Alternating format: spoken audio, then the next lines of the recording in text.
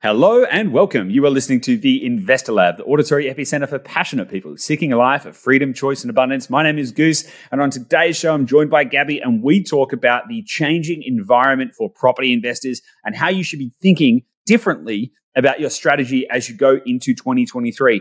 We talk about the importance of thinking about your portfolio with a concept called modern portfolio theory. We also talk about an analogy of how property investors have been racing down a racetrack and now they're going into the windy bits, and how you can become more successful because of that, not despite that. And so we talk about a lot of different things: how to shift your mindset, how to think about structuring your portfolio, and how to become more limber in your approach. So if you're a property investor that is kind of wondering, like, what the hell do I do now? Like, things have changed a little bit in the last 12 to 18 months. What am I going to do with my portfolio? Well, then this is absolutely for you. I hope it's valuable. And of course, make sure that you like, rate, review, share this with a friend, family member, or loved one. If you're on YouTube, hit subscribe. If you're on Spotify, hit subscribe. If you're anywhere else, make sure you click the buttons, whatever's clicking around you, and send this to someone as well. It would mean the world to me and everybody else here. But that's enough from me. Let's get stuck right into it. I'll see you on the inside.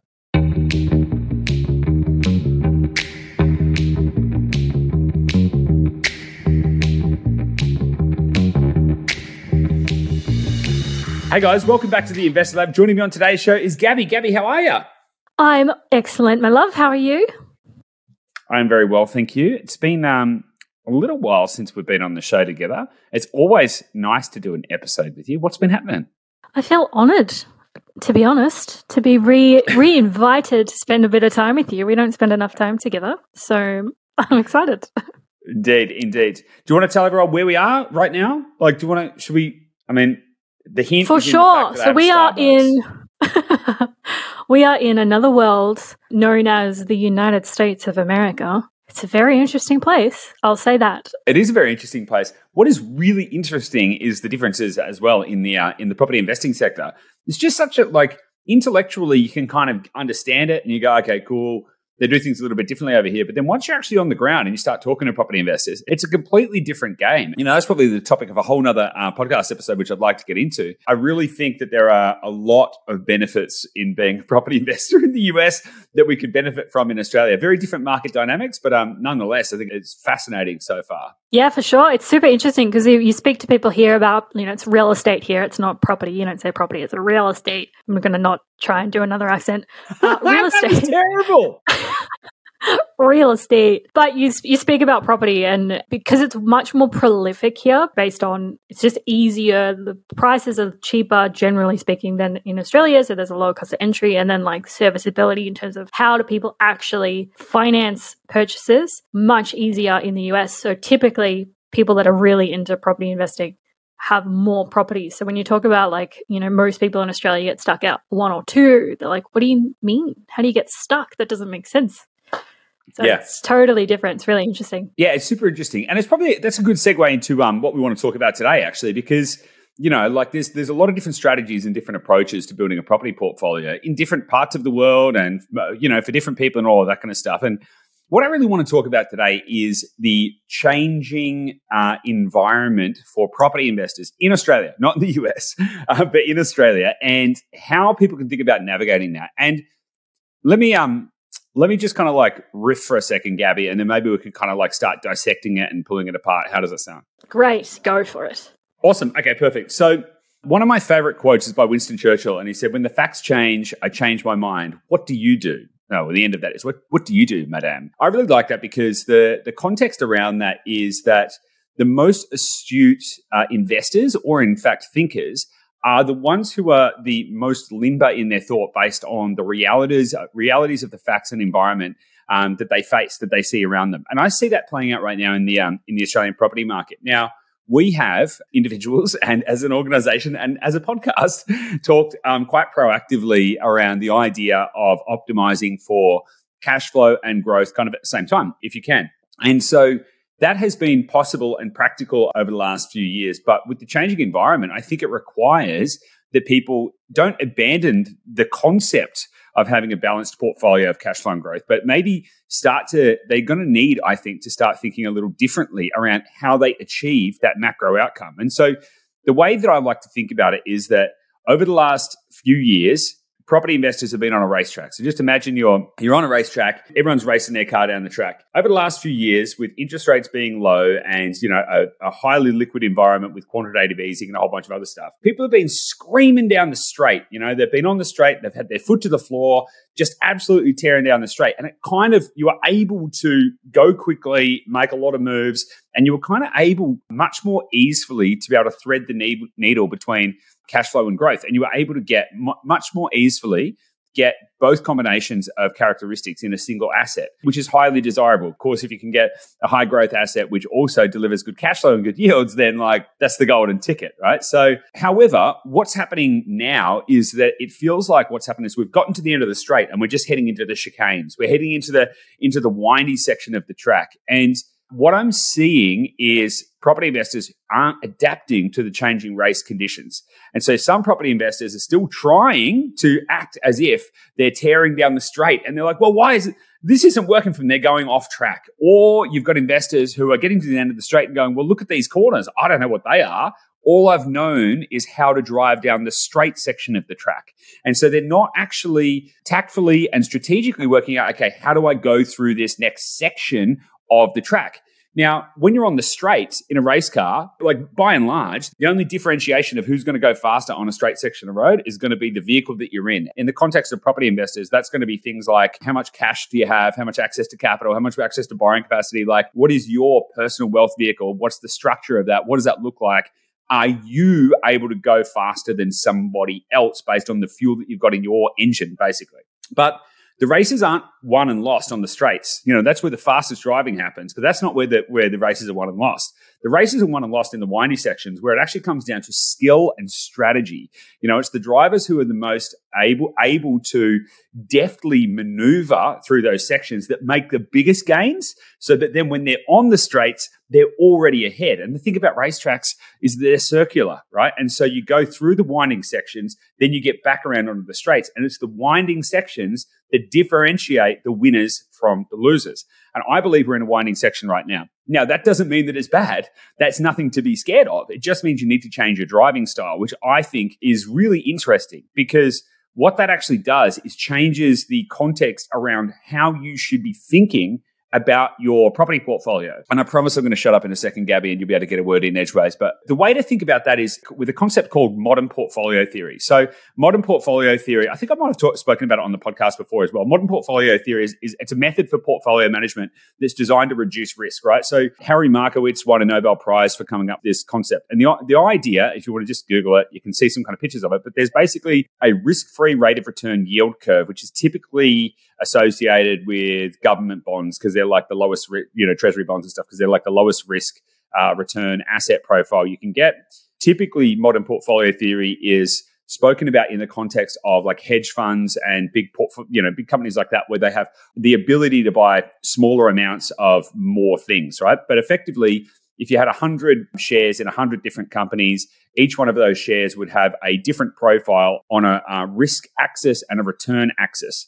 And the returns could be typified by growth and yield. And so you start to then create a matrix of where any individual asset would sit on an axis in terms of its risk profile and also its rate of return profile. And that's a really interesting way for property investors to be thinking about their portfolio. So if you think that most property investors, well, I say most, the property investors that we've worked with, put it that way, over the last few years have been able to get a highly optimized asset type, which is kind of like really good yields and really good growth, which is a really good combination of returns and also a lower risk profile, which is awesome. What I think is going to be required for property investors, particularly in 2023 and moving forward as well, is a way to think about how to structure your portfolio to get the right combination of characteristics in a variety of different assets. Again, I promise you I'm going to shut up in a second, but I've just got I'm pulling on a thread with this thought, Gabby, and then I promise I'm going to shut up. But what is really interesting is what I think is required in the current environment is that people act counterintuitively and invest counterintuitively in many cases. And so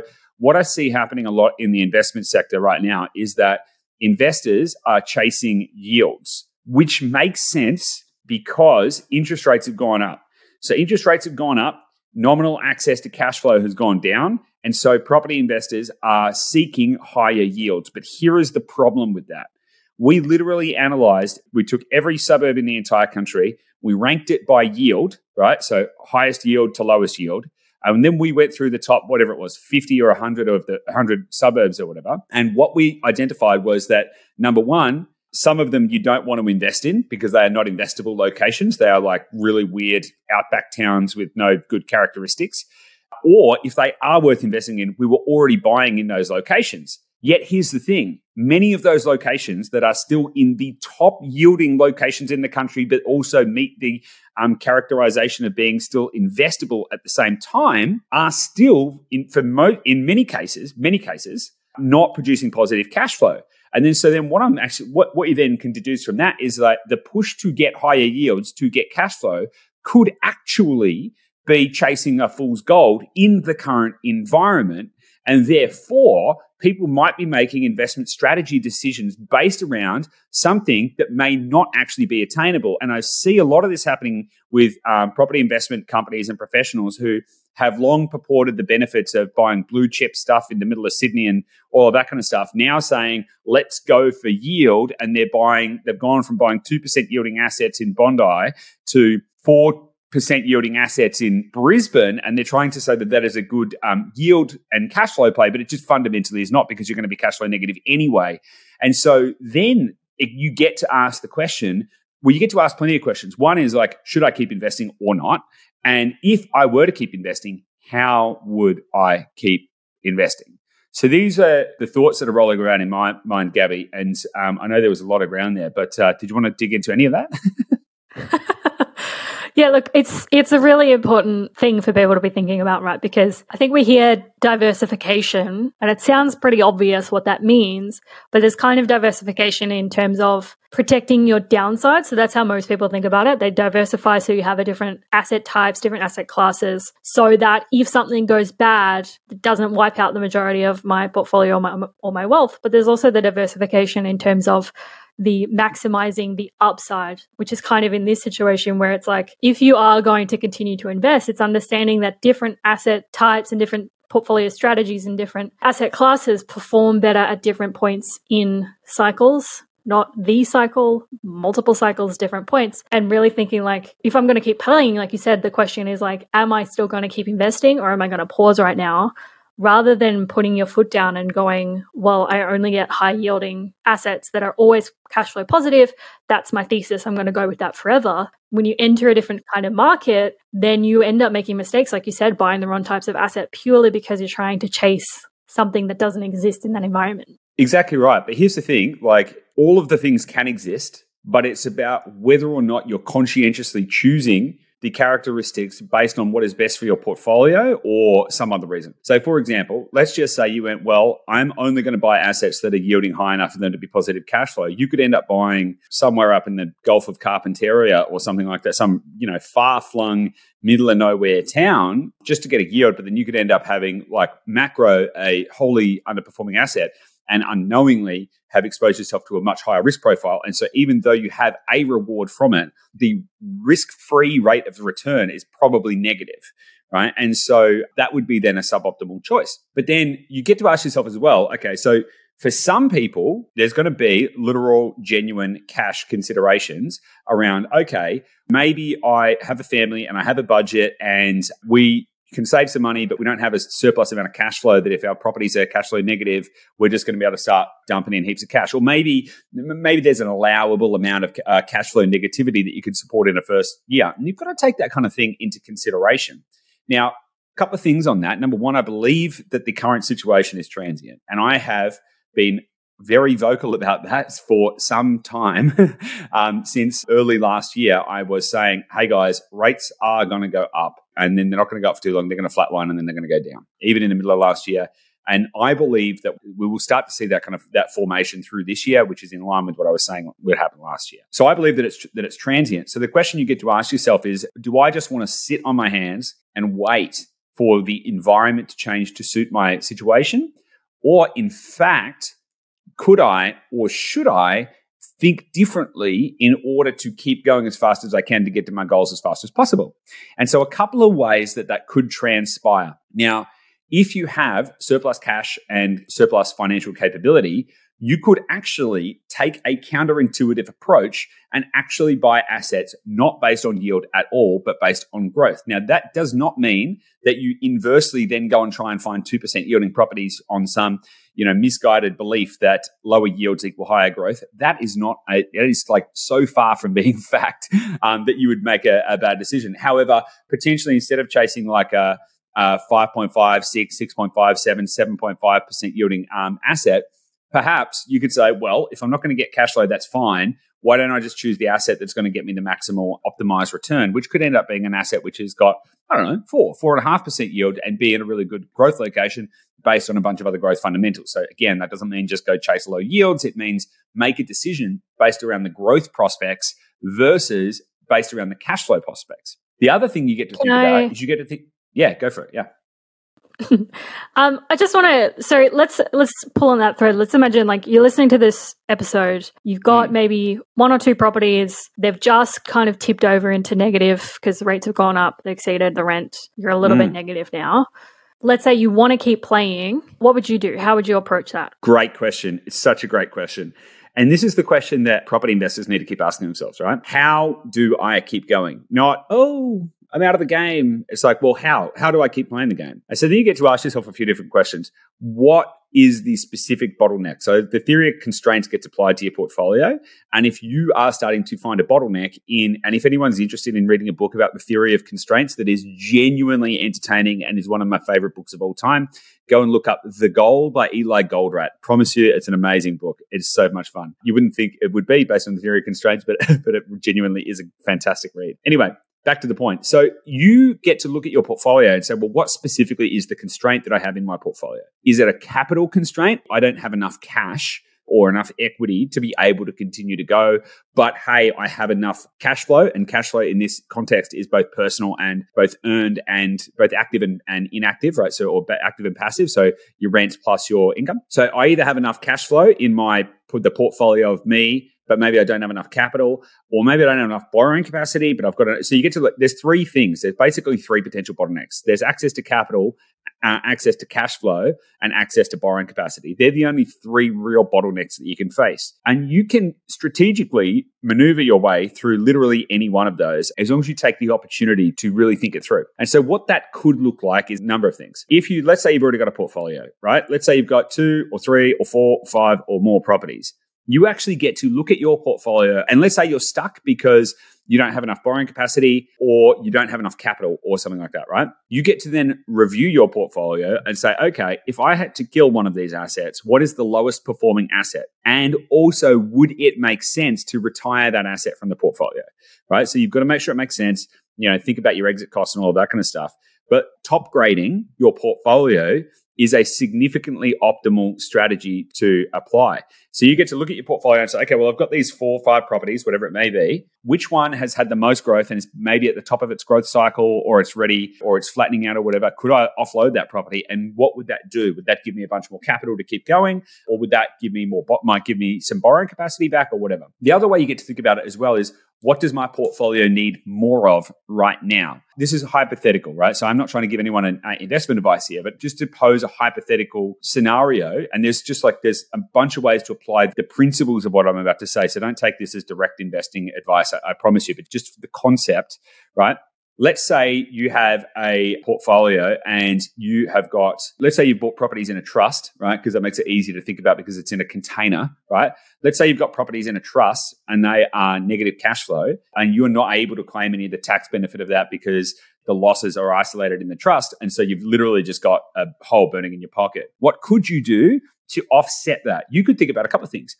Potentially, you could buy an Airbnb property. A lot of people are still renting Airbnbs. Potentially, you could buy an Airbnb property and inject cash flow into your portfolio, not for the purposes of increasing your income and increasing your borrowing capacity, but for offsetting the negativity in the cash flow in your portfolio. You could also consider buying a commercial property. Obviously, you've got to do the due diligence, make sure that's a good idea as well. But you could even think about, for what it's worth, you could think about buying a property in the US and think about how is that going to contribute to your portfolio? And so thinking about how you can actively and proactively diversify. You may even be able, depending on where your property is, you may even be able to put a granny flat on one of your properties to increase the cash flow in your portfolio to give you what you need to move forward. And so right now, it is the opportunity to look at that, where the critical constraints are in your portfolio, and then work out, okay, if I wanted to move forward, how would I do it? Because I genuinely believe that anyone can do anything they want. They just need to ask the question about how. How would they do that? And I believe there's a path forward for everyone as long as they have the desire to do it. Cool. Yeah. So I guess it's still reviewing where you are and what your portfolio needs, right? At the end of the day, it's being realistic and being honest with your current situation and then what you are trying to achieve, and then reassessing based on the realities of what is actually happening right now. Do I actually, I'm a little bit cash flow negative. How do I move forward? I still believe in property.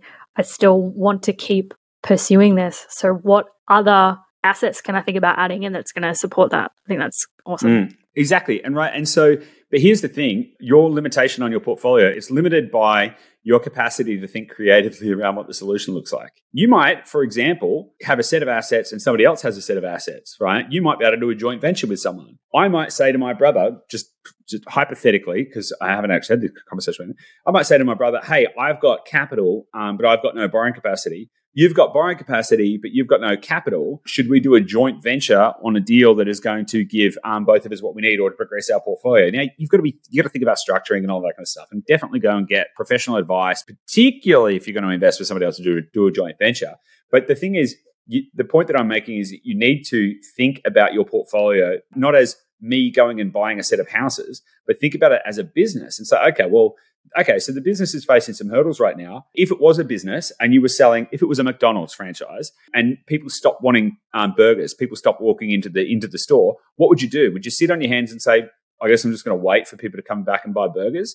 No, you would probably go, okay, well, where are people eating burgers? You would probably go, okay, well, how do I get in front of those people that want burgers? Should I change the menu items to attract people who don't want burgers? And you would start to think strategically around how do you pull the levers in your enterprise to make sure you can still achieve the goals that you've got. This is the zenith of what investors need to be thinking today. Yeah, it's actually a really cool analogy because if you think about McDonald's, like when, I don't know, a few years ago when it became really trendy to be really healthy, like, vegan food, real health focus, the fast food chains, McDonald's particularly, like really struggled in that first phase when everyone, like the global trend was like, no, I don't like fast food. I'm all about health. I'm gonna, my body's a temple, that kind of thing. And then what did McDonald's do? Because they only had one type of asset, right? They just had the one kind of property. They had no diversification. It was like fast food, efficient, get it out, tick the box. So then they started bringing in, they launched McCafe to appeal to like that kind of cafe crowd. They brought in more healthy options. They brought in the salads. Like do you remember when they brought in the salads? Yeah, brought in the salads. Because then, when the global trend is more focused on health, they can still have an upside in terms of making revenue and getting benefit from that environment rather than just going, well, we're a fast food business, so I guess this is not our time, because that's when things struggle and things go under and it's not good. Whereas if you think about it that way, if you think about your portfolio as like this empire and think about what are all the ups and downs and kinds of trends that are going to come and how can I bolster my empire to have things that are going to withstand each of those phases. Yeah, 100%. And there's no such thing as a bad asset. There's only bad asset selection, right? And so like almost every type of property investment kind of tactic or whatever, like whether it be apartments or options or flips or developments or granny flats or, like whatever it is, they all have a place. You just need to work out what that place is and whether that place is in your portfolio. And if it is in your portfolio, why is it in your portfolio? And specifically, what constraint is it trying to help you solve? Because the only thing that any investor needs to work out how to do is not get stuck. The reason that property investors in the US can buy tens, hundreds, or thousands of properties is because it's a lot easier to avoid getting stuck. Now, the reason for that is because in the US, if you're a US citizen or whatever, the liability is measured against the asset. So if you buy a property and it can self-support itself, then the debt is measured against that, not the individual. That helps with the constraint of borrowing capacity because you don't need to worry about the borrowing capacity so much. The key to success for any investor is literally just going, how do I avoid getting stuck? And if I can see a bottleneck in my flow, just like imagine that there is a pipe, like imagine there is a hose, right, between you and your destination in life, that life of freedom, choice, and abundance, where you get to live life on your own terms, do what you want, when you want, with who you want, travel, do all of the things that you love, and you're actually traveling through that hose. There's going to occasionally be kinks, and then working out, okay, how do I systematically remove those kinks as I go to keep unblocking the bottlenecks. And if you do that, you're going to get to where you want to go. It's that simple. If you get to the first kink and say, well, there's a kink. Well, I'm just going to wait for the kink to unkink itself. And that's all I'm going to do. Then you're probably going to, you run a higher risk of actually never getting to where you want to get to, right? Because you're going to get out of the game. So my passionate advocation to people would be take stock and think about how you can do this more strategically. Now, I just thought it's a good opportunity for, if you are in this position, we actually, at Dashdot, we actually do help people to build property portfolio growth plans, and we can model this out for you and help you to work out how to get there. So if you are going, hey, I want to move forward, but I don't know how, I don't know what the future looks like, I want to speak to someone, get some advice, I want to build a plan, I want to work out how to get over these roadblocks, then just head to dashdot.com.au, check it out, book in a call, have a chat with one of the team, and we can see if we can help you to navigate through those roadblocks, because it is rare that there is a problem that can't be solved through strategic thinking. Yeah, for sure. And this is the whole conversation, is that please take the opportunity and the time to actually think strategically and slow down and think. So if you go back to the racetrack analogy, it's like those that are on the track that can see forward the chicanes and the corners that are coming, they know okay, I need to brake about now, I need to move this way a little bit. Whereas everyone else, if they're just looking just immediately in front of them, they're going to hit the corners and go, what the hell is this? Yeah. Whereas the ones that can take stock and pause and think, okay, this is coming up, I want to get over there. Between here and there, there's all of these corners. What can I do now that's going to mean when I get to that point, I can pivot? And, it's so important to actually just take this time. It's so good, right? Because literally, if you're riding a motorbike or if you're racing on a racetrack, that is literally the strategy. You don't look at the corner, you look through the corner. So I know, because I've ridden motorbikes for years. If you're on a windy mountain road, if you're on a windy mountain road, you don't look at the corner, you look through to the other side of the corner. You go, okay, what does the other side of the corner look like? And then you move your way around there. And so that's such a great analogy for where we're at right now. So rather than looking at the corner and go, it's it's right in front of me, it's just look through the corner, move with it, and find the path through. I think it's a really exciting time, because this is going to be what gives people the opportunity to develop the strategic thinking muscles that are going to set them up for success long term.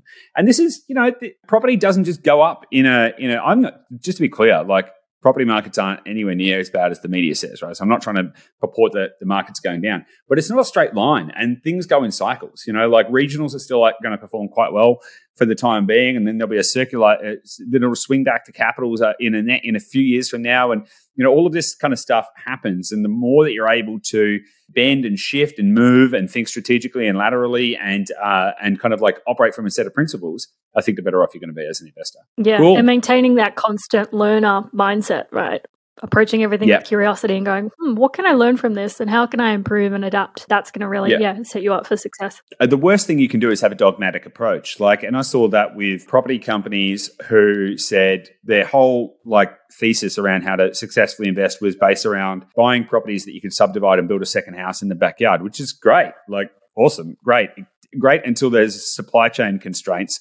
And all of a sudden, the cost of building materials goes through the roof, and there's a 2.5-year waiting list to try and build a house. Then the entire thing doesn't work anymore. And so your ability to not be dogmatic in your approach, be strategically agnostic. Let's look at this from a very pragmatic perspective. Let's look at this from the theory of constraints and go, okay, well, where are the sticking points here? Where are the friction bits? And what does my portfolio look like? And what is the risk return profile that I'm satisfied with? And all of that kind of stuff, then you get to start to become a really intelligent investor. So I think all of this is great. Moments like this and times like this is really what makes it all worthwhile, I think. For sure. Awesome. Well, great episode, Gabby. I think it's been super valuable. Good chat. We should do another one soon. What do you reckon? Yeah, we should. Let's hang out. All right, guys. I hope you've enjoyed the episode. If you have found this valuable, feel free to shoot us an email and let us know. And of course, rate, review, and share this with a friend, family member, or loved one. If whatever you're watching this on or listening to this on, if it's on YouTube, hit the subscribe button. If it's on Spotify, hit the subscribe button. If it's on Apple, give us a 5-star review. Show us a bit of love and help us to get the podcast out to more people. It really does make a big difference. And of course, if you want help to build a strategic and prolific property portfolio, even in the current environment, and succeed when others may not, just head to dashdot.com.au and suss it out there. Guys, we'll see you on the next episode. Bye.